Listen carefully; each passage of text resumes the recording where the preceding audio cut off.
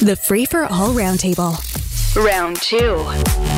All right, let's have at it. Lots of debatables today. Tamara Cherry is here from Pickup Communications, also author of The Trauma Beat, a case for rethinking the business of bad news. Bob Reid is here, not related to Scott Reid, principal at BroadwayStrategy.com, the man behind the segment Touchdowns and Fumbles, heard Fridays on the Jerry Agar Show.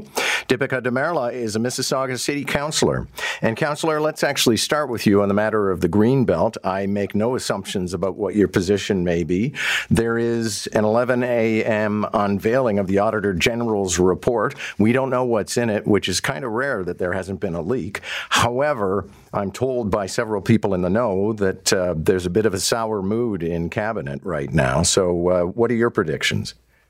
Well, not surprising. An Auditor General's report is never, ever good for government. So no surprises that, and you know, what I expect no surprises in this report. So the Ford government has had two lines of defense again around the land swap. The first is we needed to do it because we needed more land to build more houses. And the second was it's okay to do it because we swapped out the land and we took some land out, but we put some in. And what I expect the Auditor General's report will do is go to the heart of these two defenses and really show that, it was not a good decision both ways. So I think it's going to shatter this defense or this explanation that the Ford government has had on why they did this. So I think it's a bad day. But I'll also say this, I think it'll be interesting to see how it goes in the public, because some of it's going to be, people already have their minds made up on this kind of a thing.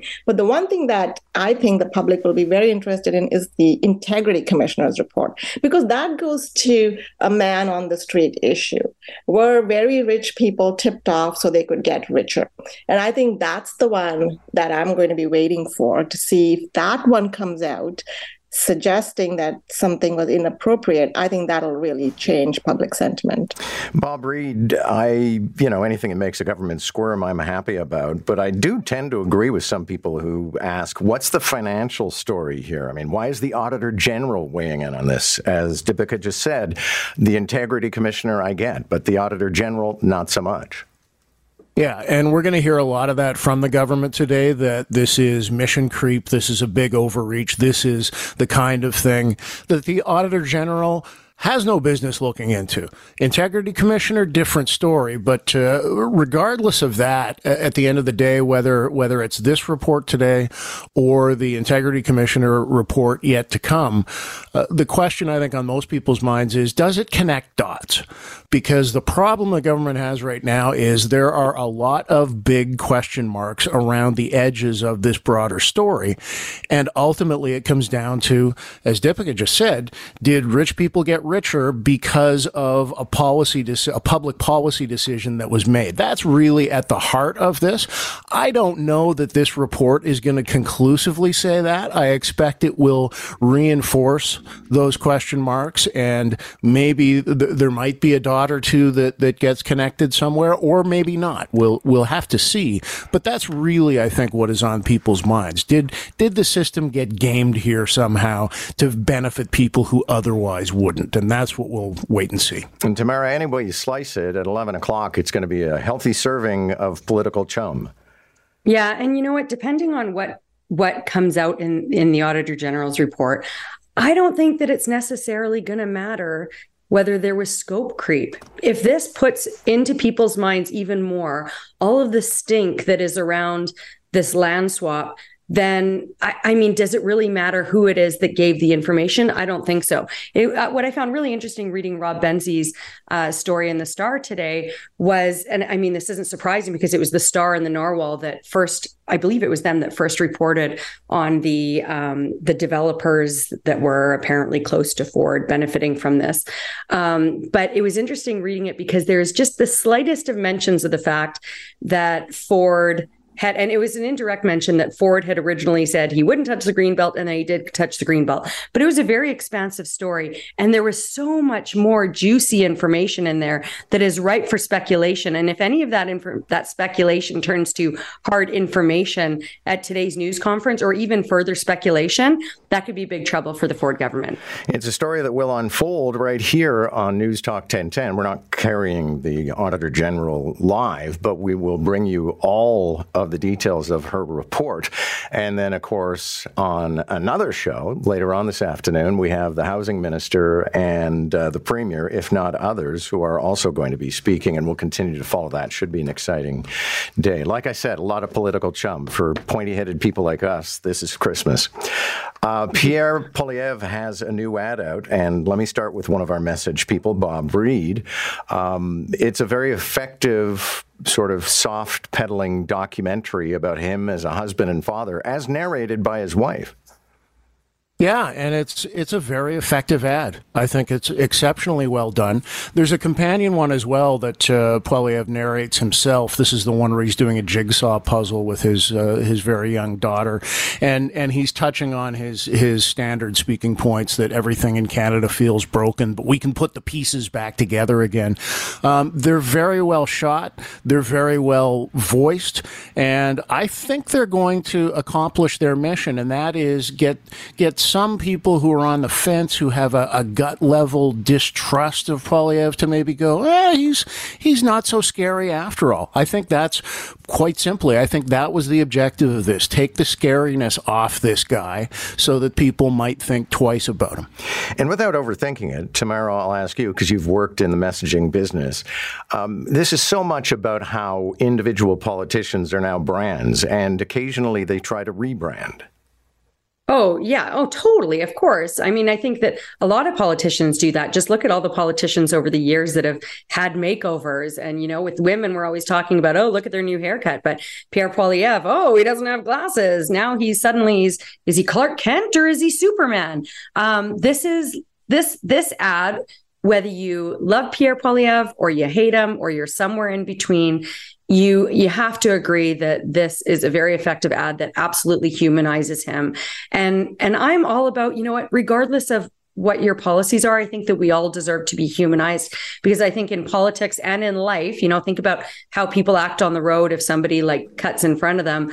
We're very good at anonymizing people and taking away their humanity. So I think these ads are very effective. And I think that anybody who saw his wife's speech at the leadership convention knew she would play a central role in his brand, and she's been doing a fantastic job of doing that. Dipika, this is a long-standing tradition of effectively trying to say, well, his wife likes him, so maybe you should too. Well, I think, I have to agree with Tamara and Bob. Very effective ad. And, it's sort of really...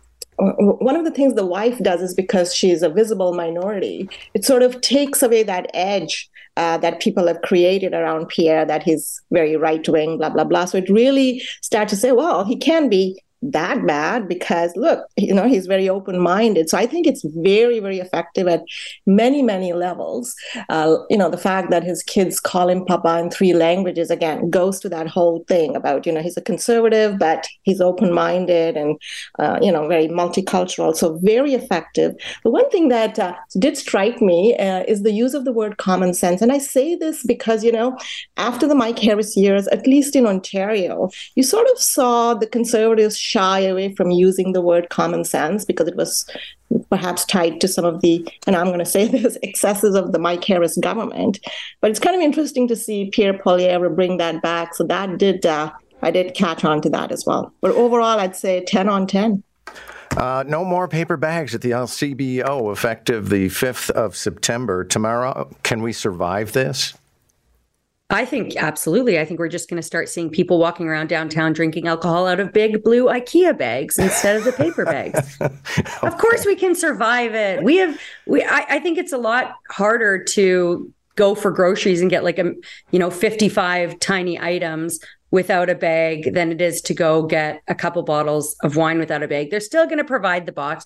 Bring your reusable bag. Everybody has a stash now. Yeah, Dipika, I've always felt it was weird if I go to an LCBO and I buy a single bottle of wine that they put it in a paper bag, which 10 minutes later I throw in the recycling bin.